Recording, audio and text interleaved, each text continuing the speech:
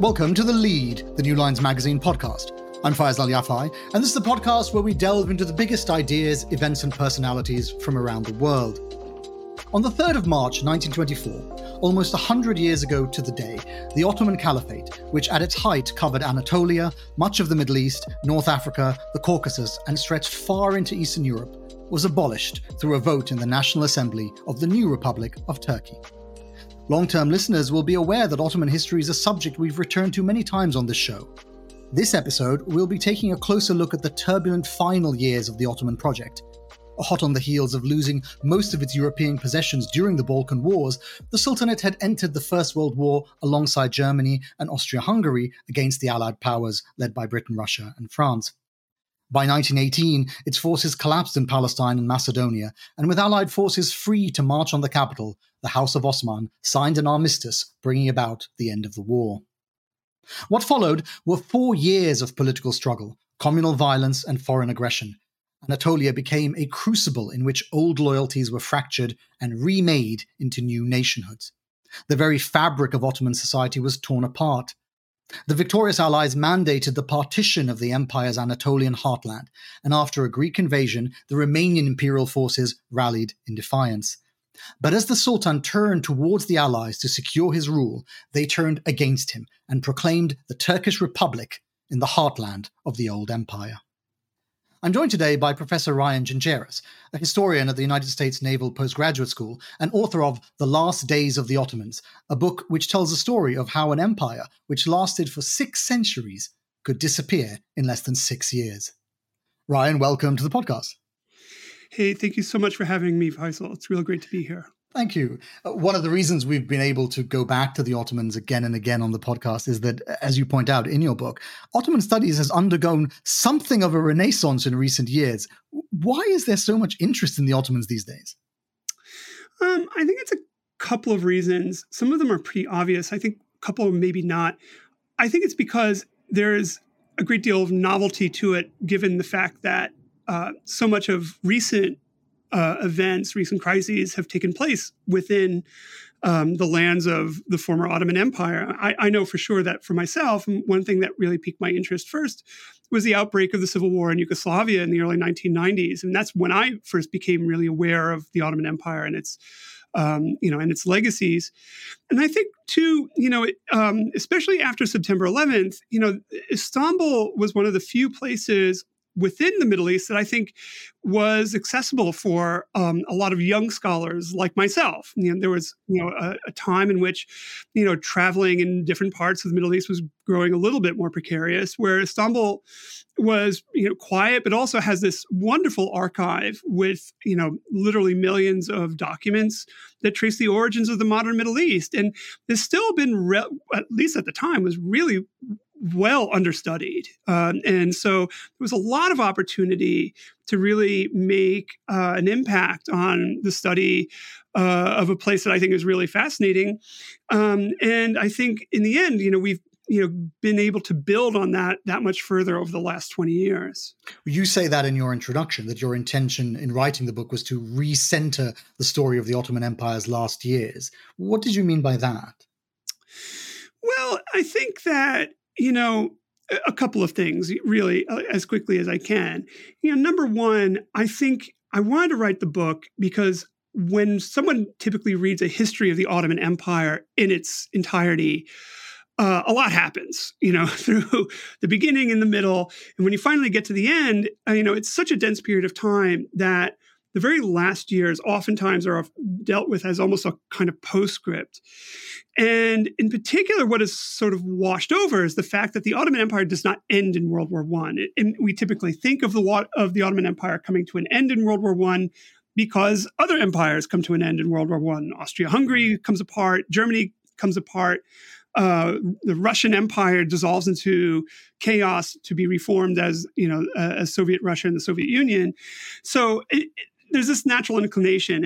And I thought, frankly, so much of what makes the contemporary Middle East actually happens during the 4-year period between 1918 and 1922.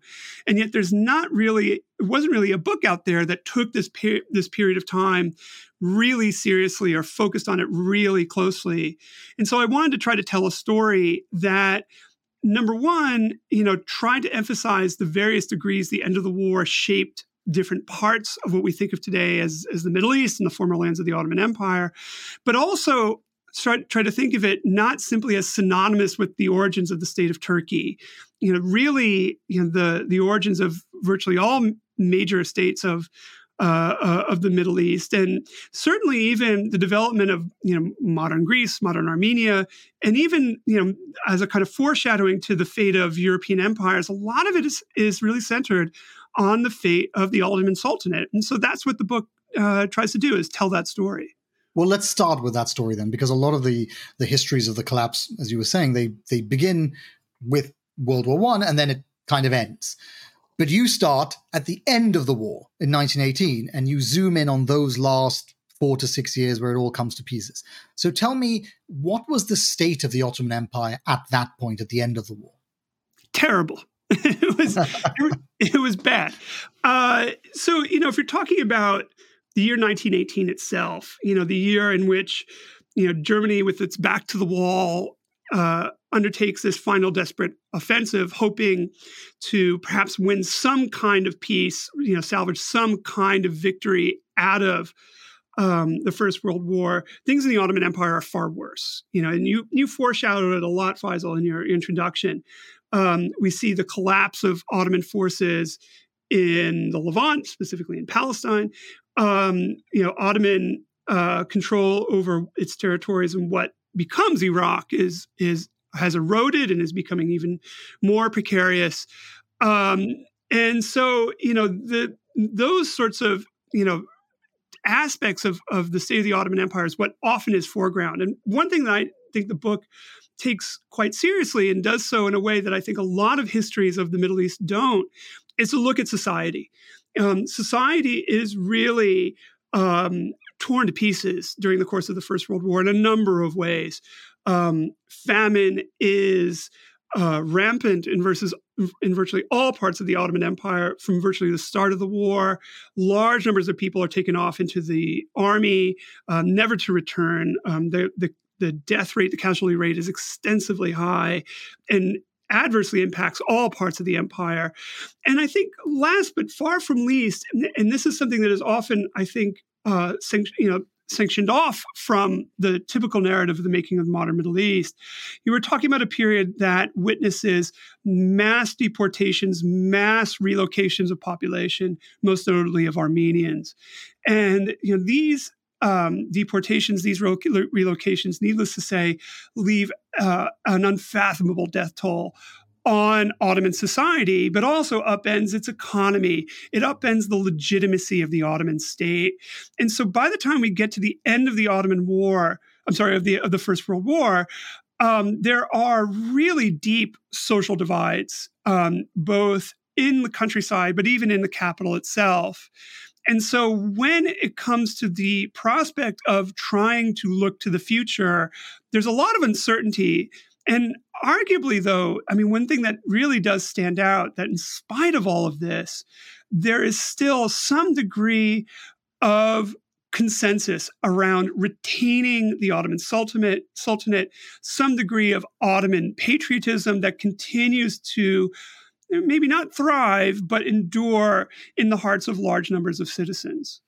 I think that is one of the reasons. We'll come to that last part about the desire for what would come next among the Ottoman peoples. But one of the things I liked about the book, I think, is that, as you said earlier, you take seriously this particular period. And it was a really astonishingly bloody 4 years, which left millions dead and millions more displaced. You call it apocalyptic. And this is after the First World War, which itself was apocalyptic. So in some respects, it should be no surprise that something on the scale of that has left divisions that have persisted all the way to the present day. And just to foot-stomp what you're saying and to take it that much further, this is lost upon us, not simply because of the time that separates us, but in a lot of ways, it's been eclipsed by subsequent crises. And I think one of the things that I wanted the book to do is really highlight the degree to which this moment of really profound disjuncture and profound pain is elemental to the reason why not only the 20th century becomes such a bitter period for the region as a whole, but one of the reasons why people today feel relatively divorced from the Ottoman Empire throughout so much of the Middle East. It's because this period is often seen in hindsight as having rendered a verdict on the empire, on its legitimacy, on its place in the lives of everyday people today. Yeah, I think that's super interesting. We'll come to that. I have a specific question on that. But let's just talk about the date. When did the empire end? Because I think most people would say it's 1922. But then, of course, the Caliphate continues for another 2 years. So there's a question about when exactly what we think of as the Ottoman Empire ended. Well, it's an interesting thing. I mean, you can pick any number of different dates and not necessarily be 100% wrong. Mustafa Kemal Ataturk, founder of the Republic of Turkey, identified the spring of 1920 as the end of the Ottoman Empire, when the capital, or let's say the business of government in the Ottoman Empire, moved from Istanbul to Ankara, and that the city of Istanbul in the spring of 1920 fell under de jure and de facto British and French occupation. That, in his mind, was the end of the Ottoman Empire. But really, it's by a degree of cuts. That's certainly an important date.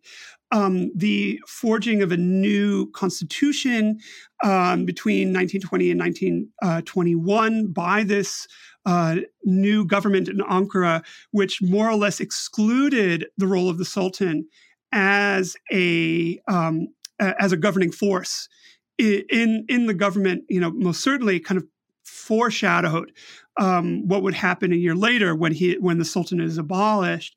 But also, one has to bear in mind that it's only in 1921 that the name Turkey is first used as the formal name for the government that presides over the territories of what we now think of the Republic.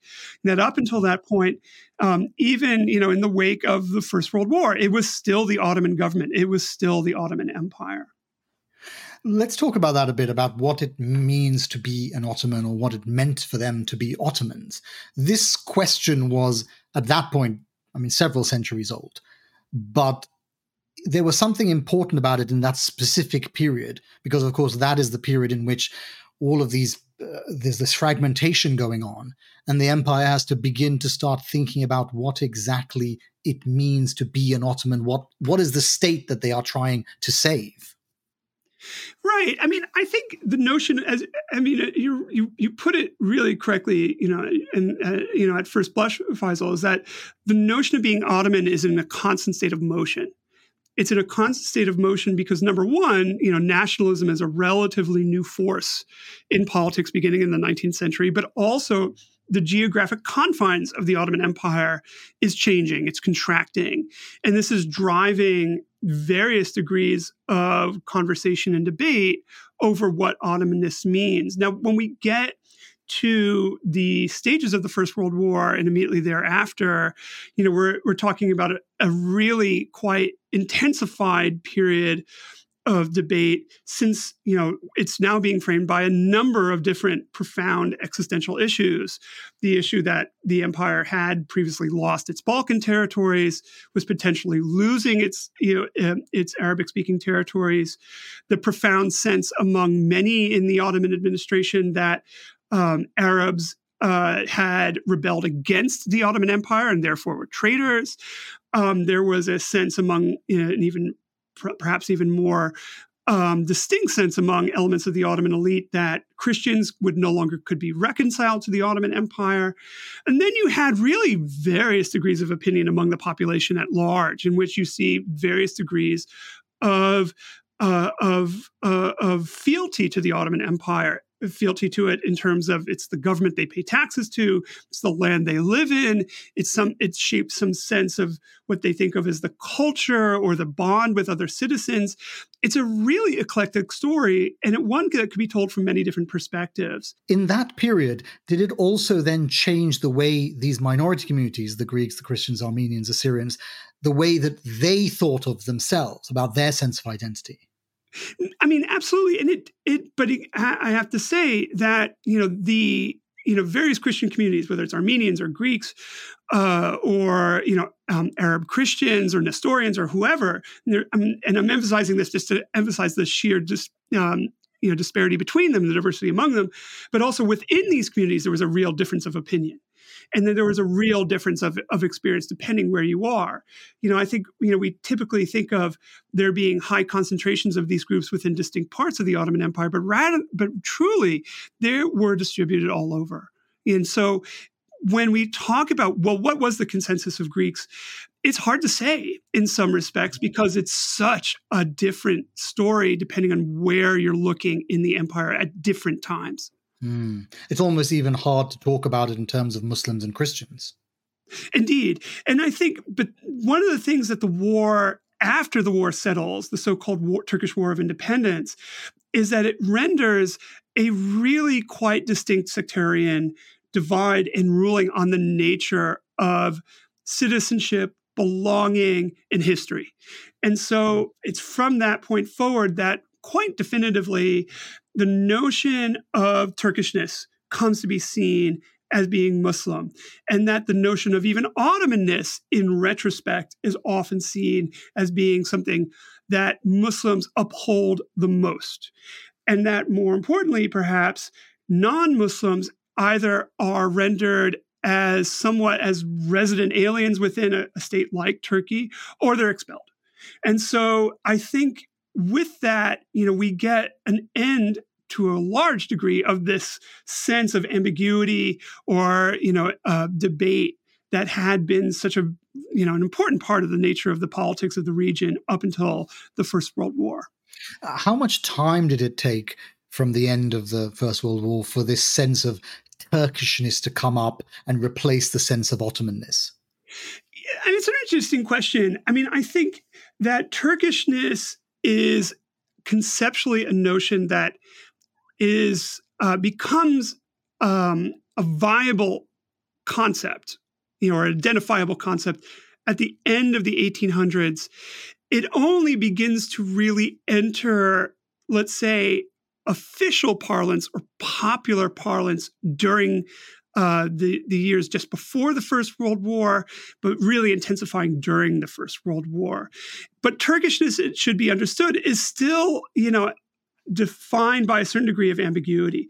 Turkishness during the First World War undoubtedly means somebody who is a Muslim, and somebody who perhaps speaks Turkish, but not necessarily speaking Turkish by birth, but rather by choice, right? So conceivably, an Arab may be a Turk if they embrace Turkishness as their chosen idiom, not just, let's just say, something that they learn in school, but they embrace as a part of who they are.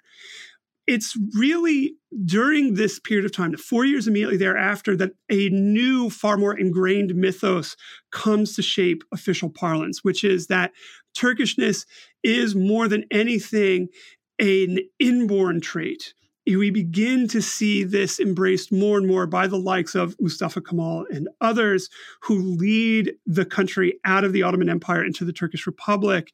We begin to see the idea of Turkishness being seen as a definitively ethnic trait, set apart from being Arab, set apart from being Albanian, or what have you.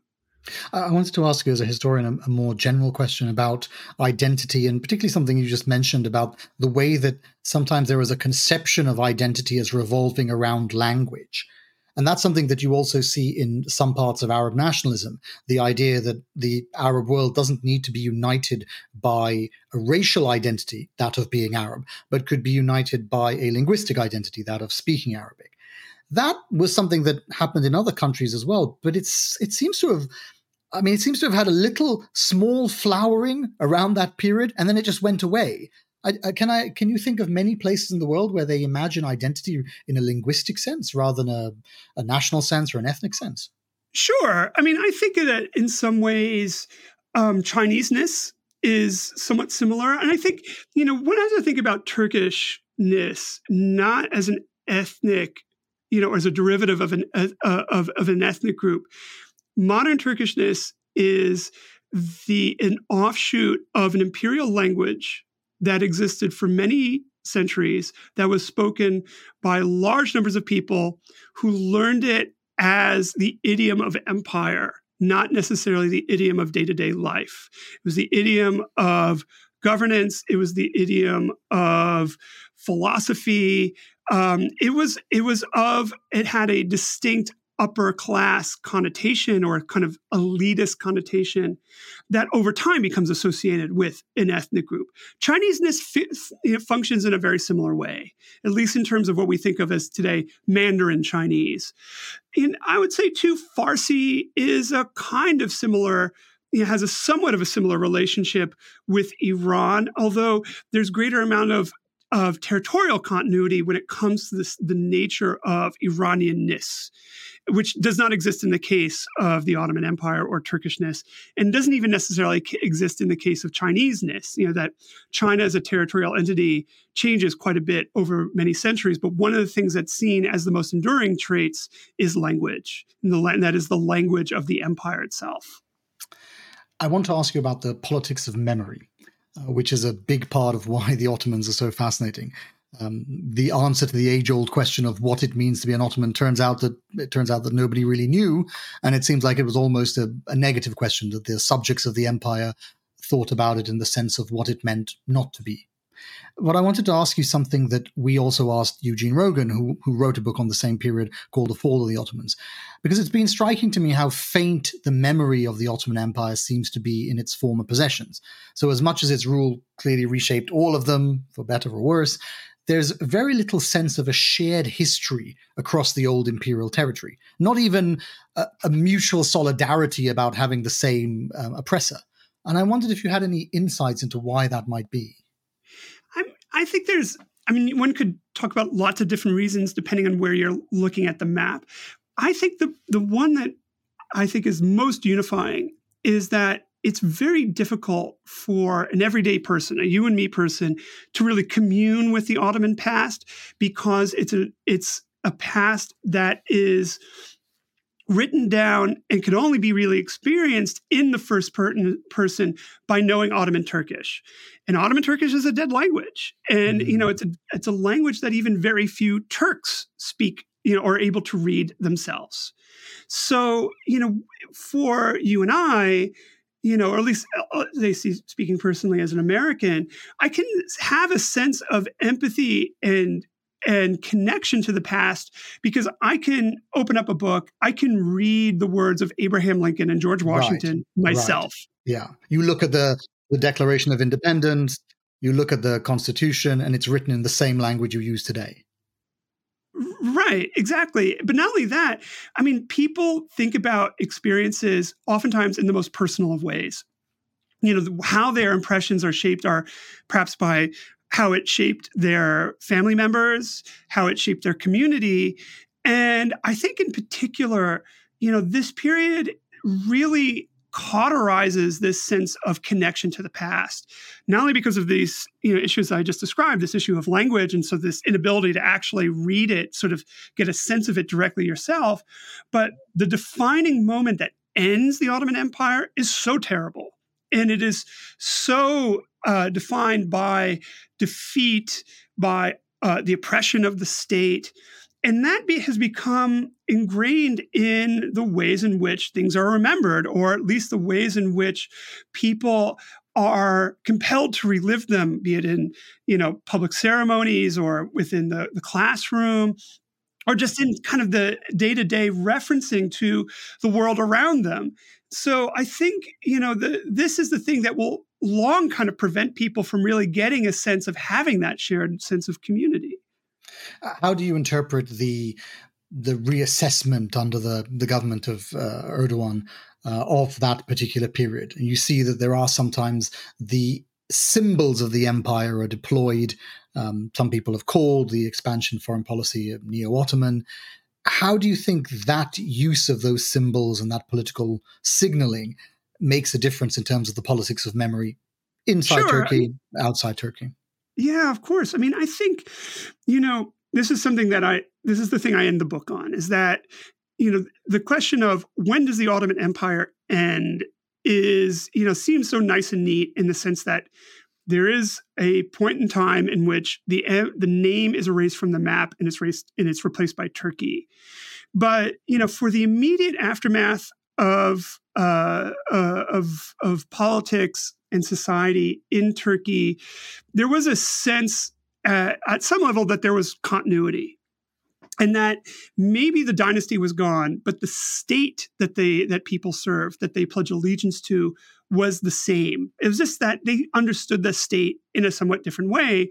And you hear this now in the words of Erdogan, and this is a sentiment that's been building for a long time, that the Turkish state, as Erdogan has put it many times, is over 1,000 years old. It dates back to when Turks first entered into Asia Minor, established the first Seljuk Sultanate, and continued on under the auspices of rule by the Ottoman dynasty. And that the Republic is simply this state, but under a more legitimate, more durable management in the form of the Republic, in the form of government by the National Assembly, and with its sovereignty based in the people, based in the sovereignty of Turks. So, I mean, Erdogan basically has kind of brought this notion and made it more visible. But as you also infer, he's appropriated a lot of the imagery of the past as a way of emphasizing both what he sees as Turkey's achievements and aspirations in the present and in the future. That Turkey, intends to be great. It tends to be a power akin to what the Ottoman Empire once was, and that conversely, many of the antagonists, both at home and abroad, are still the same. And so in a lot of ways, for Erdogan, the empire serves as an appropriate foil to explain what he wants and what he thinks people should fear. And do you think, in terms of the politics of memory, do you think that other places that were former possessions of the empire still have a residual memory of it?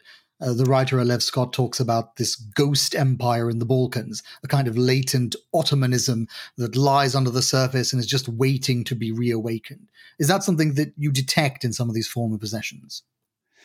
Well, I mean, beyond sort of personal experiences, I mean, I think the main difference is that the Ottoman Empire will always serve as a foil for, many of the former states that comprise territory in the Ottoman Empire. That their legitimacy is based on the fact that they gain their independence, primarily from the Ottoman Empire, perhaps from another state as well, be it Britain or France or Italy or what have you. And I think, that's one of the things that is lacking in Turkey. Turkey will, continue to sort of be celebrated as this entity that embodies whatever people perceive as being the remainder or the kind of enduring legacies of the Ottoman Empire. But I think you're absolutely right. I mean, if you dive deeper into everyday life in various parts of the former Ottoman world, elements of that, of that culture endures. You can see it in the language, you see it in the cuisine, you see it to some degree in communal relations.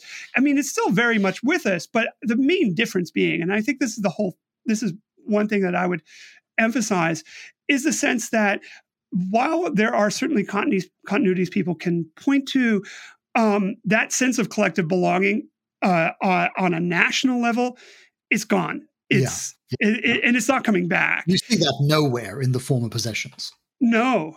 I mean, I think, though, that's one of the things that, especially as somebody who pays a lot of attention to Turkey and Turkish politics, that's still among the conceits that many, at least some people still hold on to, is that there is this Ottoman world and that there is a kind of community beyond Turkey's borders that looks at it as a kind of longstanding patron or brother or whatever sort of a analogy you want to use that bounds them to what, one would consider the old heart of the empire.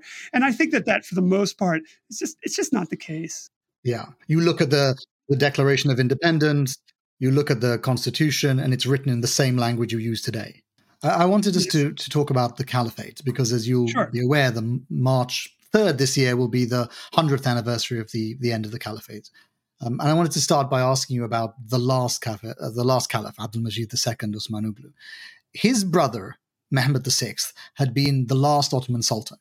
But when he'd been forced to abdicate by the Turkish Republic's National Assembly, they decided to preserve the Caliphate as a ceremonial office. It passed Abdulmajid II, who reigned for 2 years, and then Ataturk abolished it completely.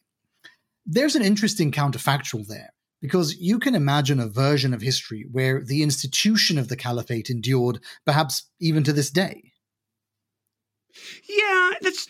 I mean, it certainly is a counterfactual many people do entertain in one way, shape, or form. And even during the immediate aftermath of the abolition, there were some in Egypt and other parts of the Islamic world who hoped to retain it in some respect. And there were even congresses that were held in the hopes of trying to revive it or maintain it in some way. But one has to understand that, yes, there were deeply emotive connections between significant segments of the population in Turkey, but more perhaps importantly, elements of the elite who saw the caliphate as an important symbol. But we have to understand that the driving force during this period of time is Ataturk. Mustafa Kemal becomes president of the Turkish Republic, despite the fact that he has serious challenges in the form of rivals who are among him, and in a population that not necessarily is fully reconciled to his rule. And so the idea of retaining the caliphate would have been impossible for him, because it would have continued to serve as an alternative point of authority or a potential rallying point in opposition to him. And I think that's one thing that always has to be understood with respect to even the issue of the Sultanate or the Caliphate. It had always served as an emotive point, either to rally people for or against things. And so I think Ataturk understood that. And that's one of the things that really led to its end and will perhaps kind of lead to the fact that it will never come back. You seem skeptical of this idea that it could have survived. And I wonder if that's because perhaps today we conceive of the caliphate as being a religious office. But at the time, it sounds like you're saying it was very much part of the institution of politics and government. And so there was simply no way to get rid of one half of this political entity, the Sultanate, but not get rid of the other half, the caliphate. Absolutely. Look, I mean, one of the reasons why Ataturk's struggle or Mustafa Kemal's struggle during the Turkish War of Independence right after the First World War drew so much international attention was that he claimed that he was fighting to save the caliphate, that he was fighting to liberate it from occupation at the hands of the British and the French. And it's this fact that brought millions of Muslims in South Asia to donate money to demand that the British withdraw from the Ottoman lands. So he understood the emotive power of it in a political sense. And so to retain it, and this is precisely the death warrant that he uses to abolish it. He says that British Indian support for the retention of the caliphate serves as a way for the British to potentially continue to intervene into Turkish affairs, and he wouldn't have it. So I think you cannot necessarily see it as this sort of purely spiritual office, not only during this period of time, but even beforehand. I mean, it definitely was a political tool, even in the hands of the Ottoman Sultan, who held this office going back to the early 1500s. I want to get your take on this, because do you think there is a possibility that the caliphate will be restored? Because on the one hand, it seems hard to believe that such a major institution can just disappear without someone trying to bring it back. I imagine if the Vatican collapsed tomorrow, there'd be an attempt to resurrect it. But on the other, as you were pointing out with Ataturk's views on what the British were trying, because it is such a prominent office, any would-be caliph today is going to struggle to convince others to accept their claim, simply because of the power of the office. Well, I think that it's also, the Pope has been internationalized and denationalized over the course of a very long period of time. The Pope doesn't have to be Italian. In fact, there is now, has been for a number of years, an imperative that he become to represent more than just, the historic center of the Catholic Church in a geographic sense of the term or in the political sense of the term. The Caliphate does not have that luxury. It's always been associated with state power. And it, in particular, is the source of fierce debate in terms of who possesses the right to take the office. Do you have to be a member of the Ottoman royal family? Well, no longer. The Ottoman royal family has been dispersed to all corners of the globe. Should it be an Arab? Well, in this case, it's seen as, therefore, an office of Arab national power, Arab nationalism, which offends many Muslims. So, and most importantly, perhaps with the rise of the Islamic State, we've come to see it as an instrument of a presumable state power that was taking shape in the middle of the Levant in the Middle East. And so I see it hard for it to become something that is revised and somehow divorced from politics. I just don't see it as being possible. I want to end then by asking you about what was lost with the end of the Ottoman Empire. I know that's a question that can seem dangerously close to imperial nostalgia, but I'm less interested in what was lost with the fall of the dynasty than I am in terms of the collapse of the society that was shared by its subjects. And whatever else the empire may have been, it united a great number of peoples across these 600 years. Losing that was and maybe is no small thing. I wonder how you interpret that loss now. As you point out, I think the end of the Ottoman Empire, what I would accent is the sense again of dissonance that many people who are the descendants of Ottoman subjects and citizens feel when it comes to the past, that they feel a sense of alienation to their ancestors, to even their family who lived and, worked and whose lives and dreams were shaped by this place.